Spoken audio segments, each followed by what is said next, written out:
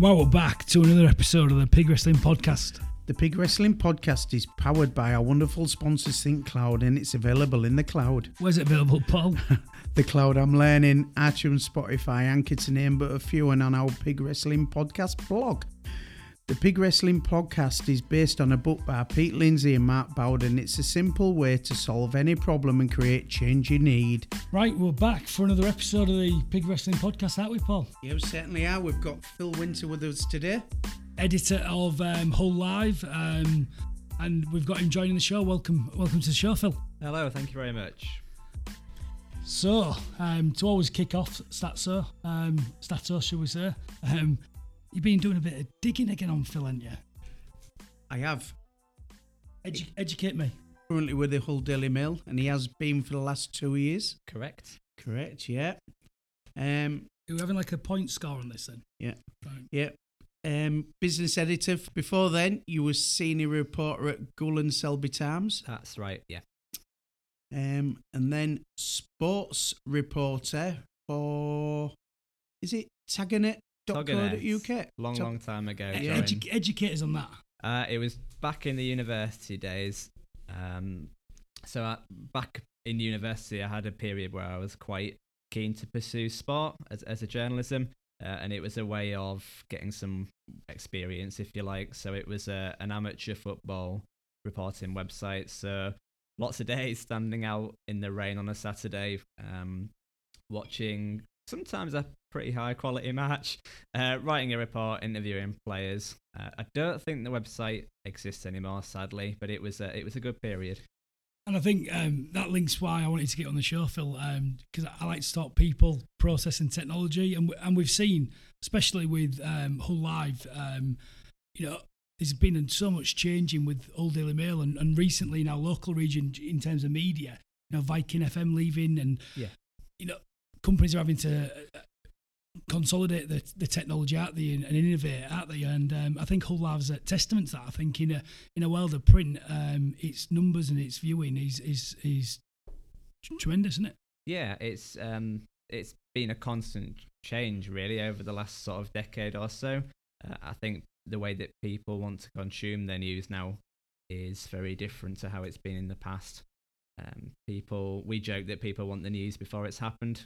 And to a point, it's true. And if there's a breaking news incident, we need to be really on the ball now. And then the online side allows us to do that.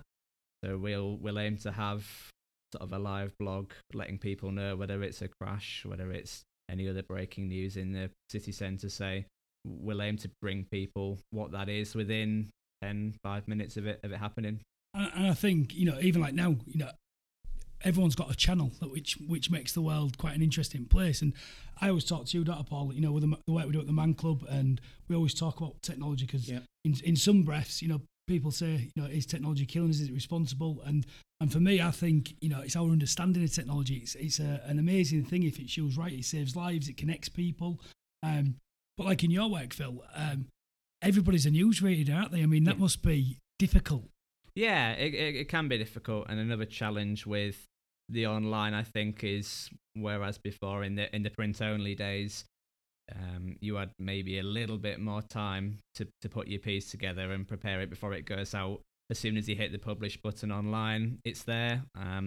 So it's a really fine balance between speed and making sure that we're accurate at the same time. And I think we do it very well. I think you do, and I think it's interesting because obviously I've got to know you through business, and we get a lot of support from the Man Club as well, don't we? Yeah, we do. Phenomenous. And I think the Mail's got its own talking campaign. I mean, do you want to tell us a little bit more about on that? Yes, it launched earlier this year. I think it was January or February. It's our Speak Up campaign, so it's predominantly aimed at encouraging adult males to share how they're feeling, literally speak up for the benefit of themselves and everyone. Yeah, and I think when we've got the media and the channels like we've got now, more does need to be done. And I think more is being done. I think the papers and everyone has a place to play, doesn't it? Because we were just talking off air about we'd done a talk at the weekend, hadn't you? Where was you talking at the weekend? Yeah, we spoke at the Mental Health Awareness Festival at the old schoolhouse on Saturday. It was over 12 hours. It was over 12 hours long, and there was not just your talk. You was doing it about 3 minutes, Paul. Not 12 hours. Yeah, but it was awareness through song, poetry, talking, information, and then there was bands right the way through the night. And to see all age groups there talking about one subject was fantastic, wasn't it? Yeah, there was. What did you say from the mental health? There was Joe Kent. Joe Kent was there representing NHS, and in her own time as well, speaking about the work they're doing, but also bringing the community together. So I think there's a massive uprising up there, wrestling that problem. And just from the work you do, Phil, I seen you was reporting recently on Spencer Group and Moonbeam that there's massive incentives out there at the moment, aren't they? Yeah, and I think the tech sector is a brilliant opportunity to address some of the issues that are out there. I think what Moonbeam are doing is phenomenal, and obviously you mentioned the partnership with Spencer Group, giving members of staff the chance to get their hands on one of those devices, and I'm hoping in the coming weeks, months to get one myself and have a go with it. But a wonderful initiative, and I think technology obviously opens up those sort of opportunities now. No, I agree, and I think we're meeting up soon, aren't we? And I think we want to get our hands on one of them devices as well, don't we? We could be. I know this is a pig wrestling podcast, but we could be guinea pigs. Does that work, Paul? It certainly does. So you want to be a guinea pig as well, don't you? Yeah, I will be a guinea pig. I think we could get some data on that, couldn't we? So we need to get that chased up. So we've got a couple of questions, Phil, haven't we? Yeah, we might as well. Shall we have a go? So we're going to shoehorn them in. You first. Am I going first? Yeah. So we've got the Pig Wrestling Podcast 10 Commandments, Phil. So you're not seeing these yet. So No. Let's see how he goes. I mean, I'm looking forward to number 10. He's my favourite one. But so kick off, Phil. So what are one to three books that have greatly changed or influenced your life? And I like that question. Yeah.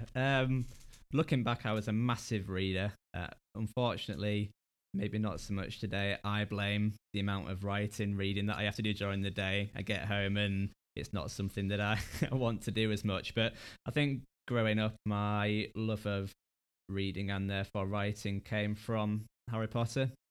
I was a sort of 7, 8, 9-year-old, I think, when I started picking them up, and from there started writing my own sort of creative stories, because the worlds that J.K. Rowling created was insane, the level of detail, and that was where my love of writing, I think, came from, and that's obviously followed through to what I do now. What house was you? I'm interested.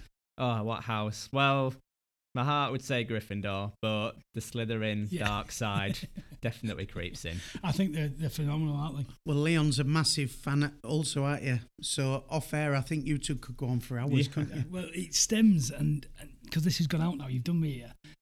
I pretend to the missus I'm all right with them. It's my wife is obsessed. I mean, absolutely obsessed. But have you been to the studios? I have, yeah. Unbelievable, isn't it? Yeah. Unbelievable. And I think anything like that, whisks you away and disconnects you. I'm a massive reader. I love reading, don't I, Paul? Never used. I didn't pick up my first book till I was in my 30s. I read The Chimp Paradox of all books, which changed everything for me. But I think I'm starting to read a lot more fiction now, just to unplug and just get the gears turning a bit more. Because I think it's like you say, in your work, it must be a little bit like Groundhog Day. Because just give us an idea, in a working week for you, how many stories do you publish? Because there's just so much content getting churned out, isn't there? Yeah, on an average day, I'll publish sort of 5 or 6 stories, which are 400 words. So over a whole week, you're looking at 30-ish. Yeah.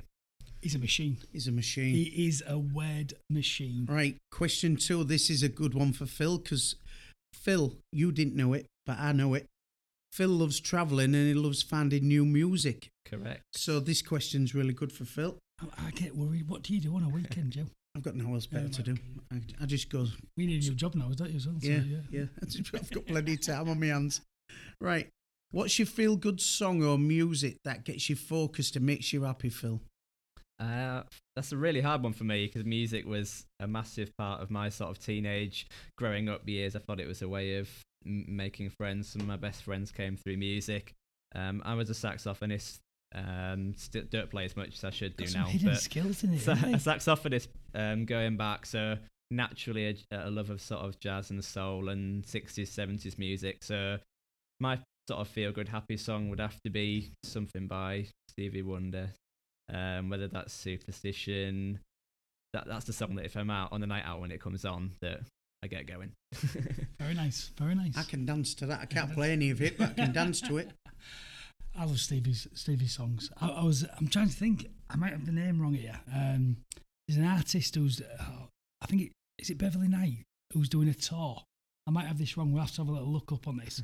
I'll just double check if it is the right name. I was watching. I think it was Saturday Morning Kitchen, and I'll confirm the name in a minute. I'll do a little look up, but she's basically coming back and doing a full tour, singing all of his songs.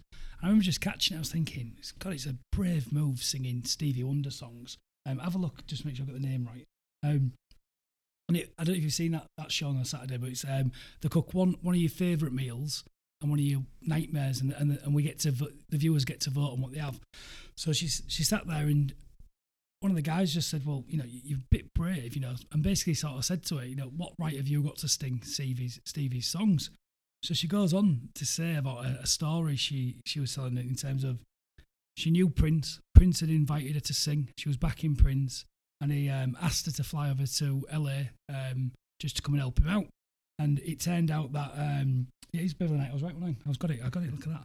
And so she said it's like one of the most showbiz stories ever. So she jets out to LA, goes to this party. She realises it's the Oscars weekend. So she goes to with Prince to Elton John's, Oscars after party, and then Prince goes, "Oh, we're going to go to a better party." Goes there, starts, said, "Will you sing with me?" And on stage, there's Stevie Wonder, Prince, and Beverly Knight. It was one of the most random stories. Have you two ever heard of Beverly Knight singing with Prince and No. Stevie Wonder? No, not me. No, and it's come up twice. So. Maybe Superstitious. Writing on the wall. Nice. So is it my go next? What are we up to?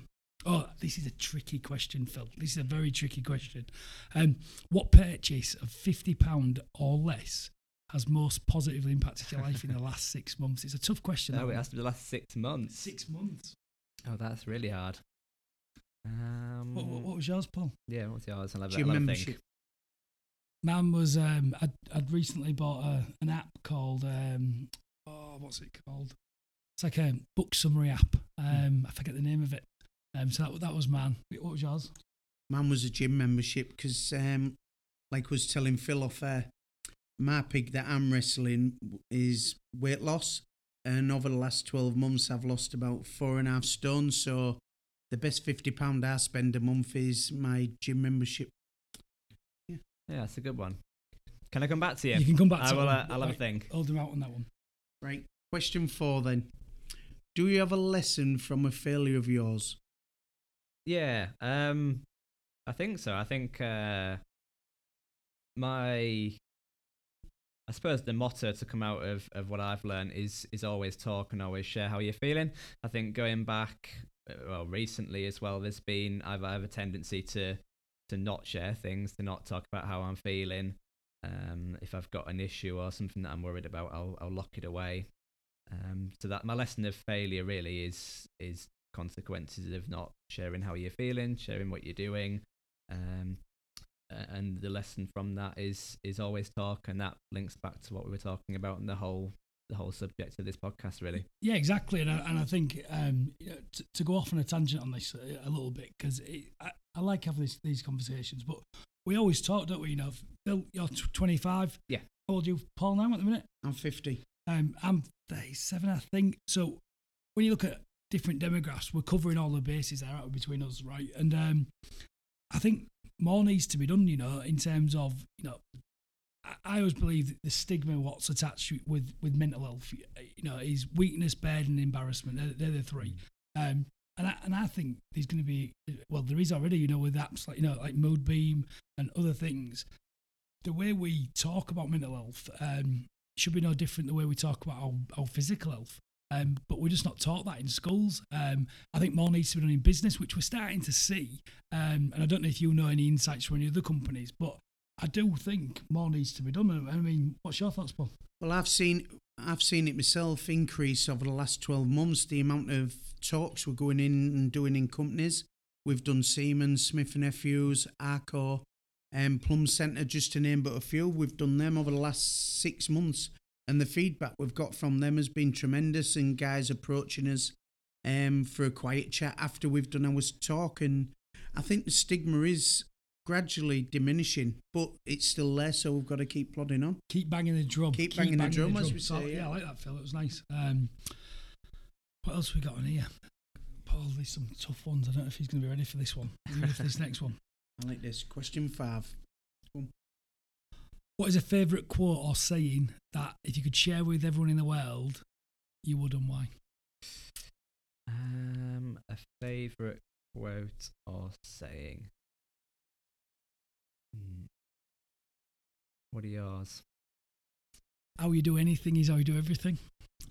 I can't top that. I cannot top that.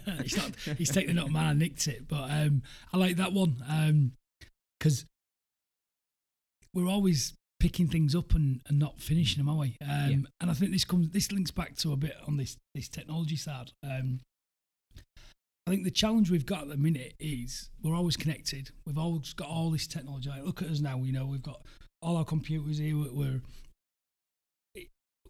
The technology we've got at our disposal. When you really think about it, just go back 5 years, 10 years. It is colossal. And I think what we're in danger of losing is our ability to actually do deep, meaningful work. So take yourself, for example. You're talking about how many words you write in each day. It takes some doing, I bet at days you have writer's block, don't you? And I think for me, we need to put the work in at times. And I think we're always saying that we'll do things, and it's so easy to pick. Like, you look at it now, you can watch Netflix and watch the last episode first. You don't have to wait anymore, do you? You don't need to go to Blockbusters anymore. And I think that little saying I mentioned there is I use that just to focus. So if I'm going to do something, we're going to do it, or we don't do it at all, don't we? And you taught me that. We say, don't we, especially with the Man Club, and if we do anything, we're either in or we're out, aren't we? You either do it or you don't. And if you're going to do it well. What's your thoughts on that? Have I got an answer to this question yet? Favourite quote or saying? Something that just focuses you, something that, when you've got writer's block and you're up against it, is any words of wisdom you can share? Just get it done. How bad can it be? There you go. I always think when I'm getting a little bit stressed, you've got deadlines coming up. I've got like a weekly supplement to fill. I might go home at the end of sort of the day before I know it's got to be done. A little bit stressed, a bit anxious, and then I just sort of think, how bad's it going to be? I've never missed one. We've always filled the paper. So I guess that would be my motto. Yeah, and also picking up on that, I've just been putting a new website together, and there can't be, I don't know, maybe 700-800 words. I think 400 on one page and a couple on another, and I've been writing it and writing it and writing it. Rewriting it. And give us some tips, Phil, because you're an accomplished writer. I read this tip, and I've been going through the website with this tip. It says, imagine if a caveman hit your website, would he be able to understand what you do? And what it did, it's caused me loads of work. I think the result's better. You guys can be the judge of this. But I think we get taught to write very elaborate and technical at times, and when you're reading versus when you're speaking. So give us some tips on writing, please, Phil. Yeah, well, I think what you got to remember is that anybody could be reading what you're writing. It could be someone who's a teenager or a child who's picked up the paper for the first time, or it could be a business leader who's used to reading your Financial Times and your heavy going. But the way I look at it is, everyone should be able to pick up the paper, read your story, and understand it and enjoy it. So keep it sort of as simple as you can, keep it concise, make sure to sort of get people's thoughts, views across If you can bring a bit of life to it, a bit of character, then that's a bonus. If you can sort of get somebody's personality and emotions across. But my number one tip would just be, remember, anyone can be reading, and it's got to be relatable to everyone. So the caveman theory works, doesn't it, Paul? And what do we say about every day? Every day's a what? Every day's a learning day. That's it. Yeah. That's it, innit? That's it. Don't get better than this, do we, on the show for learning about writing, do we? No. You're up next. Right. Question 8. Knowing what you know now, what advice would you give yourself and others at 18, and what advice should they ignore? It is a big question. I always think, if I'm looking back at myself as an 18-year-old, I was fortunate from a fairly young age to always know what I wanted to do, what path I wanted to go down. But I would just say,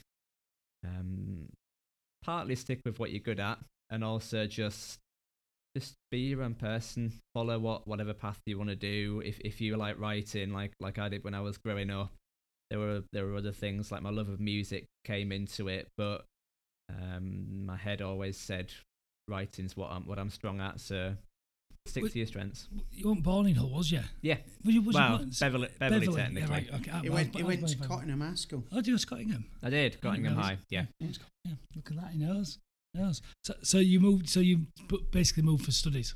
Yes. Yeah, I had 3 years in Sheffield, and then came back to East Yorkshire for work. Right. Because interestingly, I'd seen on your LinkedIn the other day you was down in London, weren't you? With Hull Live. Yeah. And I used to, in my former life, I was in construction, and I used to be in London every 3-4 times a week, seeing different towns. And obviously, when this business venture now, I'm predominantly in Hull in this region. It's been quite interesting for me because I'd never really been out there in Hull as much as I had from a business front, and there's some phenomenal businesses here, aren't they? What's going on in the region, and just want to share a bit on your thoughts on that, because I'm always interested, because I'm a massive advocate for the city. I love the city of Hull, very proud. But I just think I was reading up on the work on the estuary that Prescott's been up to, and I don't know if you know this, but we're marketing the Humber to be one of the top estuaries in the world, aren't we? Of course, yeah. And can you share a bit more on that? Do you know a bit more than me, or Yeah, I mean, the Humber on the energy front, obviously the government's released its targets recently for the whole country to be net zero for carbon emissions by 2050, and I think in the Humber they acknowledge, the government, that we're going to play a core part in that. Having grown up in Hull, that's an industry that just wasn't there when I was growing up. I mean, if you wind the clocks back 15 years, the renewables, green energy side wasn't there. Correct me if I'm wrong. And I think the likes of Siemens Gamesa come in, that sort of kick-started that revolution, and it's been brilliant to see Hull sort of forge its own path, really, and it's something now that we can be at the forefront of, and other people are talking about us. No, exactly, and I think the businesses we support the likes of the Humber Bridge, and we've got some really nice, good customers and some manufacturers. A great company we're working with, Cable Scan, and I'm seeing manufacturing just an absolute hotbed in this region now. With the work I'm doing, manufacturing was big in my former life, but I think like you mentioned, well, traditionally Hull, the career you're ending and moving out of, Yeah, it was a fishing port, wasn't we? And there's nothing of that left now. There's probably 3-4 vessels going out of Hull now, owned by Mara, I believe. And obviously the company that I work for, one of the divisions that I work in at Smales, is going to no longer be there. Smales will be there because they've got 2 more divisions working, but yeah, sadly it's diminishing, but the port of the Hull is growing from strength to strength. Yeah, I think it's like new industries, isn't it? And I was talking to someone, recently. I'm just getting a new electric car at the moment, completely electric. So I'm trying to do a bit on the old carbon front, and people was talking, it's going to be the end of traditional cars, and people out of jobs. And I love to study history and around technology, and any technology coming in, I was researching when street lights first came in, gas lights came in. Everyone was scared that it was going to affect our sleep patterns and was all going to go crazy. And you've always seen this. But again, you just think originally when we had horses and and I think was it the Model 1, the first Ford, when that got released? Overnight, the blacksmith industry gone. But then they reinvent themselves. That's where car mechanics come from, and I think we're starting to see that in our local region. And what I found really positive in our region is we are involved in the latest technology in terms of manufacturing, aren't we? With the renewables. And I don't know if you're aware of this, Paul, and I might be wrong here, but I'm sure I'd seen the vision around the C4DI. And one of the reasons I moved our business into the deep was to be around the C4DI and the hub. And the idea was behind it was to create like an app incubator of technology startups, and for us to be like an epicenter of technology in our region, to replace the fishing industry. And I think I'm starting to see that now. I mean, what are you seeing out there, Phil? Yeah, I'm definitely seeing that. And I think just this morning I was covering a nice success story of sourcing C4DI. Yep. Started with a 3-man team only a couple of years ago. Now there's 30 of them. They're expected to be one of the anchor tenants in the new expanded at the dock. And that's just testament really to how quickly Hull and the tech scene has grown. I mean, growing up in Hull, that the fruit market Humber Street section as a teenager just wasn't an area that you'd go to. You'd go to Princess Quay, White Frigate, Old Town, and then it would stop there. So to see what it's become now with sort of C4DI, Tech Campus, actual Humber Street itself is the new Echo building's going to be going up soon as well. Yeah, Arco's another big name joining. Was that 20 million? Something like that? Yeah, ballpark around that figure, crazy. I think. So I think the sounds are good for the region, but I think it's just like a big change in it, and interesting. So my original business before we merged in with ThinkCloud, I was consulting. This might be about 4 or 5 years ago, and one of my first customers was Strawberry and Jonathan Leith. Yeah. When there was over East Hull. And I mean, they're like a massive success story because they went on, I think there was 10, 15 of them, and I don't even know what the numbers are on them, and they're one of the anchor tenants in the sea over there, aren't they? But there's just a whole range and raft of different companies out there, isn't there? I think going back to the Humber Street and around this area, around the deep, it's flourishing, isn't it? Yeah. It's just opened a new lease of life for everything, and it's great because I spend a lot of time here now, don't I? So, I got another one for you, Phil. We missed a couple off, didn't you? You went straight to 8. We missed 2 off. So, what is a habit or habits that you practice? And if you don't have any habits, a random thing you love to do. We like to talk about habits, don't we? Because just to lean, like, what habits do you have, Paul? What are your things? My habits, I try and be consistent. I'm not as good at being consistent as I try to, but I try and get to the gym now 3 or 4 times a week minimum. I walk my dog, and I try and keep positive mind. And I think by doing that, healthy body, healthy mind, I'm always banging the drum on that, because over the last 16 months, it's really helped me. And we both always visit Andy's Man Club every Monday. We're consistent. Every Monday, consistent on that. Good. Yeah. Along the same line with that, a big thing for me is keeping your friends, keeping your contacts, relationships, and then I hate to call it a habit to keep up with people, but when I've met great friends at uni who live in London, Sheffield, Middlesbrough, all over the country, and it is hard keeping up with them sometimes, but it's an important thing to do. So you wouldn't call it a traditional habit, but keeping friendships is an important one. I disagree with that, because I think it's some actually I write down in terms every week on my little notepad. I've got key relationships I need to work on, because I think I like the phrase, we can all get man-led, can't we, with our work, with our business, and we forget to connect with people. I've just met up today actually on my dinner with a good friend of mine, Andy, because life just sort of takes over. So what we've started to do is just meet up every Monday for lunch and just get it in the diary, because I think quite quickly before that, me and Andy hadn't seen each other for nearly 9-10 months, and we're good mates because life just sort of takes over, doesn't it? And I think we forget, we're fortunate, me and you, aren't we? Because we get to do podcasts, hang about. Yeah. But I think life just started taking over, didn't it? And all of a sudden, and that's the key thing we always talk about. Have you ever heard this saying, do you want to teach Phil radiators and drains? Yeah. A lot of the times you can have people, we like to surround ourselves with radiators, don't we? People who radiate and people give us warmth, and try and not spend so much time with people who drain you, because they'll just sap the life out of you. And we can be drains ourselves. And we can be drains ourselves, but you learnt me before, you end up being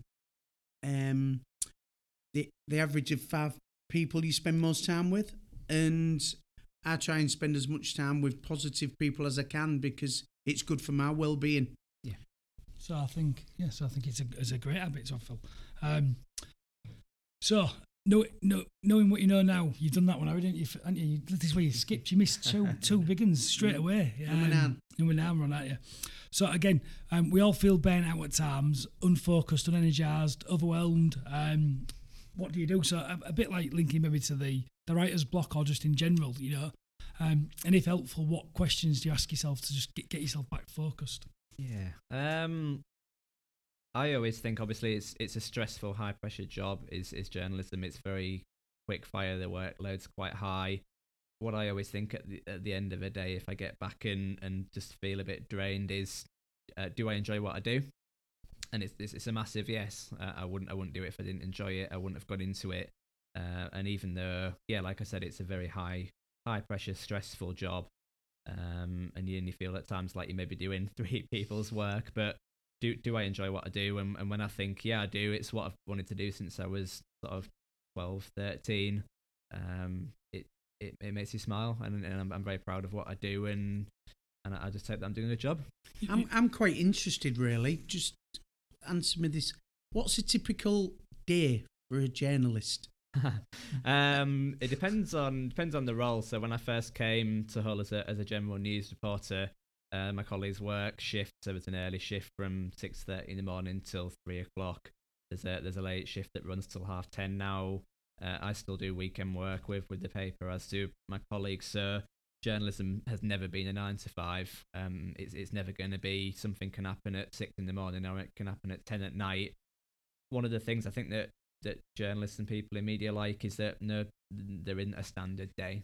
You've no idea what you're walking into. I can walk in and a big breaking news story can come in just after you've made a cup of tea, and tea goes down and you get on with it. But a standard day, for me, obviously business is slightly more 9 to sort of 5, 5:30, but no 2 days are the same. Wait, look at today.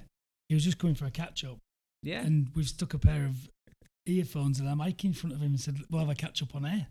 Always expect the unexpected. Yeah, well, I know. So that gives you an insight, doesn't it? But I suppose that gives you massive variety, and also what I find intriguing, you must have your finger on the pulse in just everything that's happening in the city, just a fountain of knowledge. Yeah, technology is a big enabler of that as well. Social media, we spot an awful lot of things through Twitter, Facebook, people getting in touch with us if something's happened, and an awful lot of sort of business related goings on that I spot are through companies who shout out about what they do on social media, and I'll pick up on it and get in touch. So technology's made it so much easier, I think, to keep up what's going on. Interesting, because we're looping back onto technology, because we love talking tech, don't we? What's your opinion? Do you think technology is moving too fast? Because it's a conversation that I hear, in all different places. We get asked a lot of times to transform, and digitally transformation we're getting, is the game I'm in. And but we have a framework where we focus on people, process, then technology, and really try and embed that change. But I think what I'm just looking on here, right? Where do you sit on this list, Paul? Let's have a little look. Because I think what my class does, I'm going to go into the baby boomers generate. Your generation, you're a baby boomer, aren't you? No, I'm Generation X. So you're Generation X. I'm Y/X. I'm in the middle. What year? 1994. So you're technically Generation Z/Millennium, right? So we hear this, and I get really frustrated with this. And being in my previous career, I used to employ different people at different ages in my business. Now we've got, a couple of lads at, 18, 19, through to 50. So got complete different demographics. And you hear these stories like Generation X, Millenniums. And for me, I find it really exciting because you must be digital first, surely. Digital first. Yeah. Whereas I remember growing up analog, because I've got sisters and that older than me, but I understand tech, So I remember going to Blockbusters and waiting for things. I remember having a phone connected to a wire in the hallway, and if I used it, my dad, even if someone rang me, my dad used to think it was charging us. So I'm intrigued because I was having this conversation with my daughter, and she's 8. They just expect Wi-Fi and internet to be everywhere. They expect TVs to be flat. They expect to be able to touch things. So, and I always get into these conversations, you don't, Paul, about is tech moving too fast? I personally don't think technology is moving too fast. I think our education and our understanding is moving too slow. And I think sometimes that's because we're looking for external organisations to do that, like schooling, but they just can't keep up with the pace. So what's your thoughts on that? I think young people now are growing up in a different world to even the one that I grew up in. You look at teenagers even younger now walking around with smartphones with AI apps and that sort of thing, Pokemon Go, and they don't even think about the technology behind it. And the fact that when I was growing up, you could never have imagined, even when I was a kid, being able to walk around with a phone and artificial things jump up in front of the actual street that you're in. Is it moving too fast? I wouldn't say so. No, I wouldn't say so. I think I think technology is a massive enabler in everything, whether you look at health, whether you look at education, whether you look at lifestyle. So I don't think it's moving too fast, but it does open your eyes when you see what kids can do. And we work at a digital first company, obviously, with Whole Live. Everything is very digital, tech driven, but yeah, there's 16, 17-year-olds who know a lot of things that I never will. Yeah, and what's your thoughts, Paul? Because what I find interesting with yourself, I think you knew for a long time it was coming with Smells, didn't you? And you've been working on personal development massively. Yeah. And I always remember years ago you were saying, I'm not good on tech. So, well, we can sort that out. He comes in here and he practices on tech. And I was having a conversation with you and he was going, I'm not very good at tech. But let's just put this into context, Phil, right? This is Paul saying he's no good with tech. So he runs Andy's Man Club Hull. We're digital first as a company, and Andy's Man Club's digital. You connect and we manage everything through an online document, all live, which he communicates and collaborates with me in real time. We do screen sharing, we do all sorts, right? But the big one, what he runs, is not on the size of Hull Live, but he runs our social media in Hull. And we've gone from, I think, 1,000 people to 6,000 people. And on average, we can get over 250,000 views of our videos and things. Every week he puts a video on, posts it. It's a colossal task what you do. And, that's all off your own back. So do you think technology is moving too fast? I always say I don't know enough about technology to comment.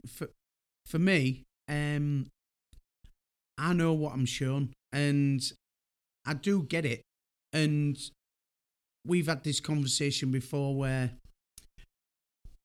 we all believe that technology is really, really good, and social media is good if you use it as a tool. But you do that talk, does technology kill? Because people are educated, and I don't think they're educated enough. And I just think sometimes people can get too involved, especially with social media, and it can take over your life if you don't use it as a tool. And people are educated about that, especially young children who put something on social media and they want 300 likes, and if they don't, they get down in themselves. And I believe people need educating more. What's your opinion? Because the trial at the minute taking away view counts on social media. What's the thoughts on that? What's the trial? Sorry, looking at the actual. So basically, there's a big trial coming out at the minute. I think Instagram are pushing it out at the moment, where they're going to, you won't be able to get any analytics of how many people like or share your post. It's something they're trying, and we talk about this because, to give you an example on that, Phil, obviously we're always doing different events for the Man Club, and we're very fortunate now. We're a charity. We've got 22 clubs now across the country, and we've now got ourselves set up so we're self-funding for the next 5 years, which is amazing. So great work for everyone. What we've been doing, but our biggest thing is obviously we need to raise money because we are a charity. But more importantly, well, especially we can say this in Hull, we're really lucky that we've got facilities that we don't need to pay for, and we've got a fantastic team that run it. So we don't need money. It's all about just getting that one guy through the door who's got that problem. So it's all about awareness. But I see this at the Man Club. I see it with you at times. We have heated debates at this at times. Yeah, we do. Because I am interested if 100 people like it, 1,000 people like it. I just want one guy to see it and use it. But like anything, and we've all been guilty of this, and this is where I think technology, we do need to educate lower, from school, grassroots level, as I'd call it. We're not taught at school about, notification. It's like me on my phone, Phil. To get hold of me, if you send me nothing makes a noise apart from if you actually physically ring me. I don't have notifications on anything. So, because again, I can imagine how, I'm bad to get hold of. Can you imagine how hard this man is to get hold of, what are we doing to combat that? Because, in a previous job I was in, I'd get copied into emails and all sorts. I could get over 1,000 emails sometimes in a week. And when you look at that, do you sit there and read them emails, or do you actually go out there and do your job? And I think it always comes down to, like I always talk, I'm fortunate because it's what I do for a living now. I ask companies, what's the purpose of a piece of technology? What are we going to use it for? And we've stumbled across that with Andy's Man Club, because originally we used to have Facebook chat, didn't we? Do you want to explain on that? What we do with Facebook, especially with our messenger pages, we have it for guys if they're feeling a bit down during the week, because Andy's Man Club's just there for a Monday night. And what happens is, during the week, if a guy's feeling down or wants a cup of coffee with somebody and that's what we use. But we used to have, that's like a private group, isn't it? But we used to have, and this was a strategy I helped, implement and put in place. We used to have, each Facebook group used to have its own messenger. So, for example, Phil, say you thought, I've seen Andy's Man Club Hull, I want to get involved. You go to the page and you message in. But what started happening was, Andy's Man Club, we're there for one reason only, to open the doors at 6:30 on a Monday. That's the only reason we're there. Yeah. And what started happening was, guys reaching out because they want support, but we're not professionals. I can't support anyone with mental health. It's not my job. I can listen to someone, I can flag signposts, and I can talk and share any troubles I'm learning, but I'm not a professional. And we started getting inundated with messages, didn't we, at times? So we took a decision across all clubs that we're going to remove the ability to send messages.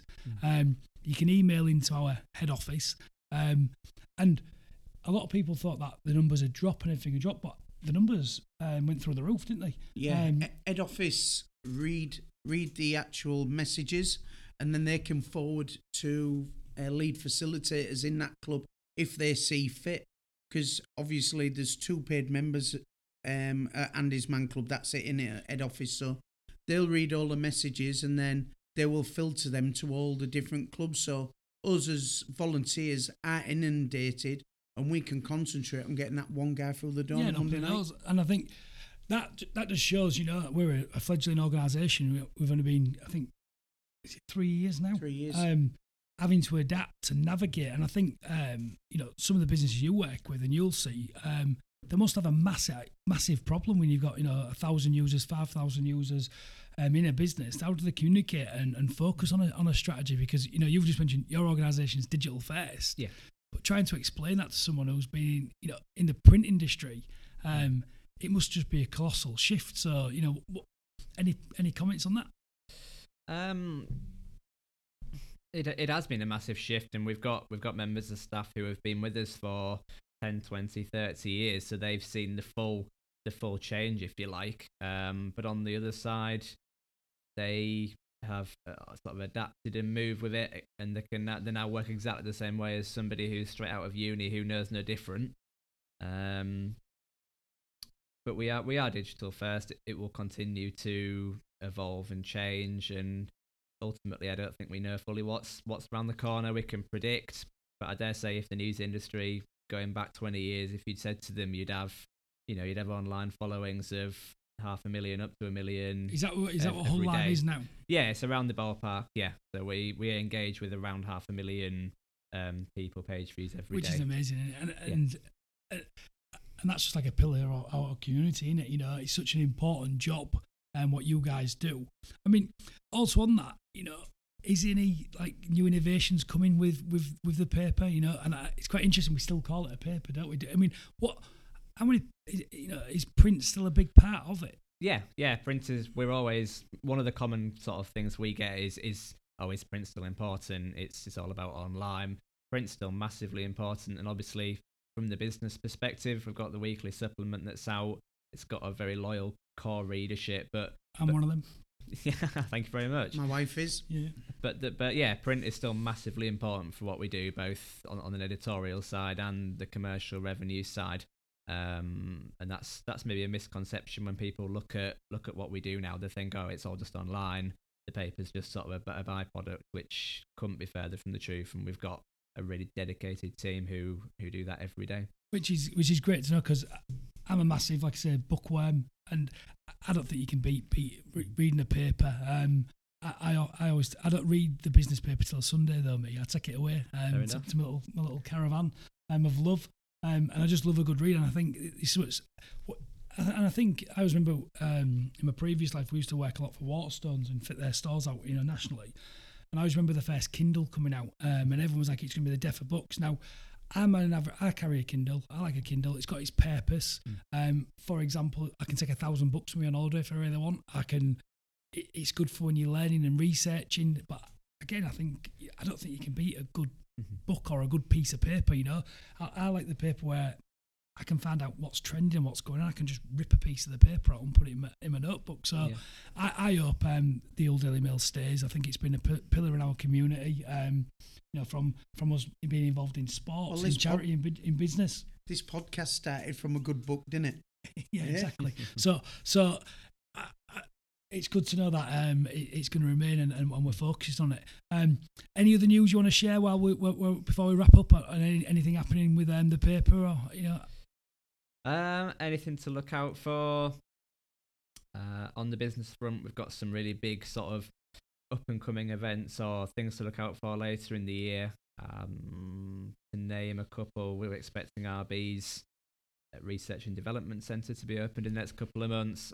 Eagerly awaiting a look around there to see what's going on. And just tell us a bit more about that, because that's a massive investment that's getting put in there again. It's from what I understand, the single biggest investment in RB's history, which obviously Reckitt started right here in Hull, so quite a nice line really that investment would be made right here in the city, and an enormous new R&D centre. I'm sure the guys at RB could tell you a lot more than I could. But in terms of do you know any jobs that's getting created, or you know, is any?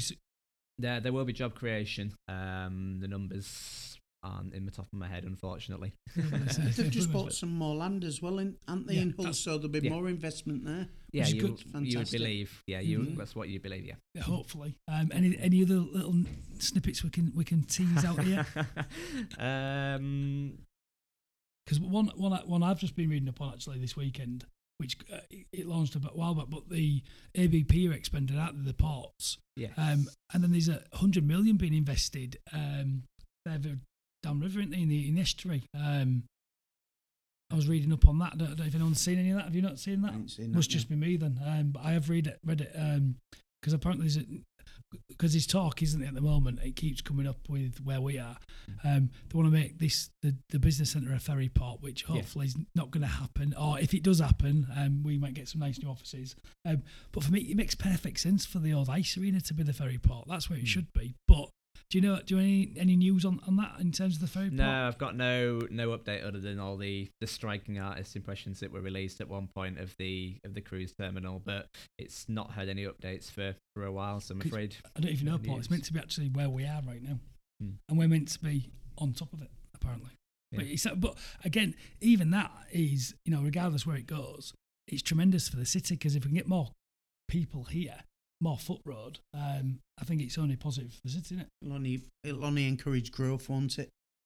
I'm going to do question 10 now, because I've been waiting for it for ages. Right, question 10, Phil. Who in the world would you like to interview, past or present, and why? It's a really good question. There's probably just loads of people for a journalist, isn't it? I know, on the spot there. Yeah, there's an awful lot of people who, from the music side, some of my sort of idols growing up, I mentioned Stevie Wonder would be a really good one. I think a really interesting person, and it actually comes back to a little bit what we were talking about, would be Mark Zuckerberg. He's created a platform there that has completely transformed the way that people communicate. We have mobile phones these days, but we don't use what the mobile phone was originally created for in terms of phone calls and texting. It's Facebook Messenger for me and my generation anyway. And I'd like to get his thoughts on how he feels about that, really. Is whether he knew when he set up Facebook that he would create a platform that would just completely change the way that we communicate and do everything. And it's interesting as well. I don't know if you've watched this, and if not, you need to watch this and we need to have a conversation on air about this. But have you watched anything about the great hack on Netflix about Cambridge Analytica? No, but I'm aware of it. Yeah. And again, you never know what to read, what to believe. But again, they're saying that data is more powerful and is more of a commodity than gold now. And you'll be seeing that anyway from the analytics you'll probably get back from All Live. And have you heard about this at all? No. So basically, the story goes, and I've been doing the breadcrumb trail. I didn't think I'd actually get onto this today, but I'm going to. So Cambridge Analytica was a company founded, and there was specialists at social media campaigns, but basically trying to work out. So in business, we're always trying to find the demographic of our audience, aren't we? And then we're trying to market to that demographic. That's the game, right? But what Facebook was able to do was to create algorithms so you could work out what people's opinions was and what there was. And long and short of it, what started to happen was, and you'll have seen this on Facebook yourself, you could go on and do personality surveys and tests, and it was all free. But basically, that in our data rights, and this is why it's all changing, Cambridge Analytica was just sucking that data out and profiling people, so they could understand that, for example, if they did a bit of a study on me and you, they'd know that we're Hull FC fans, and they'd know what sort of way we swing politically voting, and they was able to go through and analyse people. But Cambridge Analytica, in some ways, I think they got absolutely hammered in some ways, because they came up with this idea of profiling people, and at the time it'd never been done before. So was it right? Was it not right? I don't know. And to the letter of the law, what they was doing, there was no laws. There was trailblazing. But what I found really interesting is Barack Obama actually used their services first, and so he used them. And then Trump obviously used them, and then there's talk about it with this Brexit. And I think it's one of them we never will really know. But there's no way on this earth, when Mark Zuckerberg created Facebook, he would have been aware that his tool could have had such a profound effect to sway voters like that. And what's your thoughts on that? Because you've been a journalist, but we talk about propaganda, and I think what's amazing in the UK, we're very proud about having freedom of speech, aren't we? Yes. And I think you journalists, you're the talismans for that, aren't you? Yeah. So what's your thoughts on that? On the data front, obviously you mentioned the data that we have available to us through, whether it's through Facebook, Google Analytics, we can now have a very good understanding of who's reading, when they're reading, where they're reading from.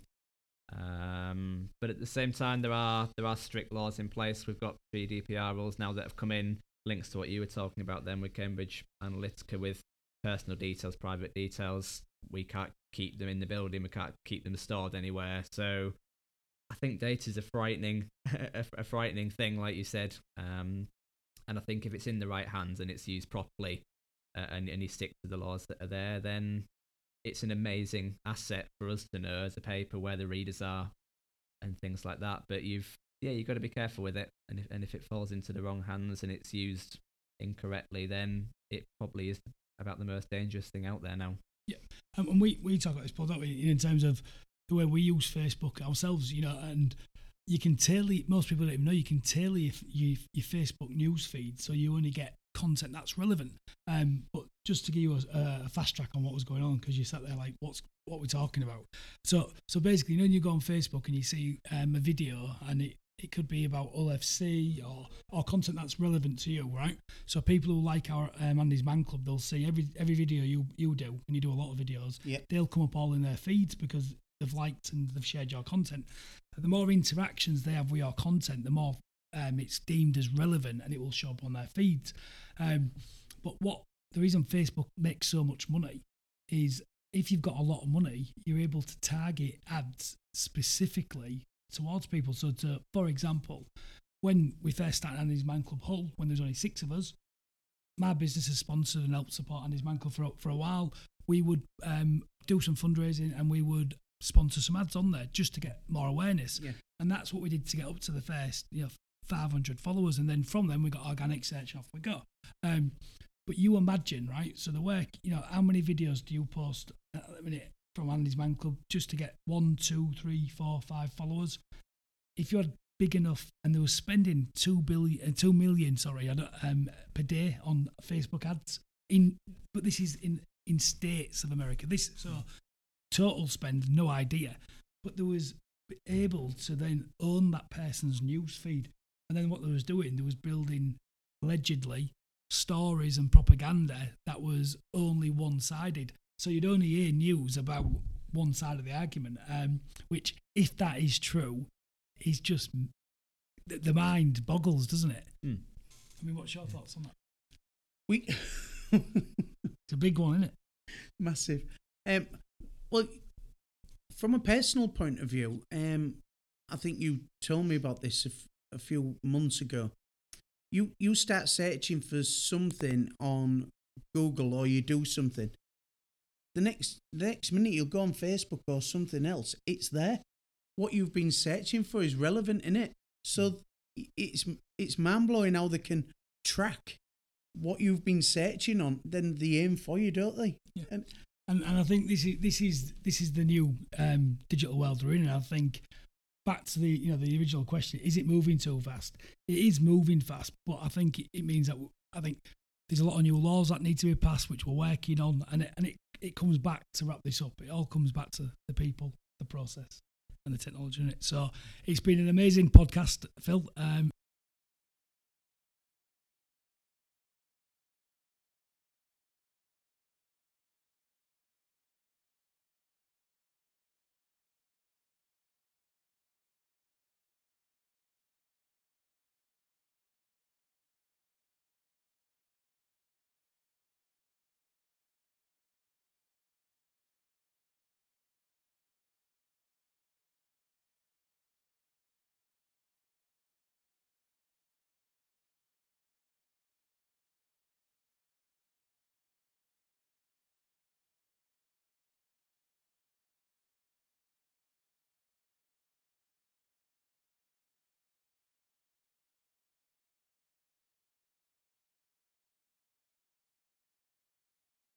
Thanks. It's been brilliant. We really, really enjoyed it.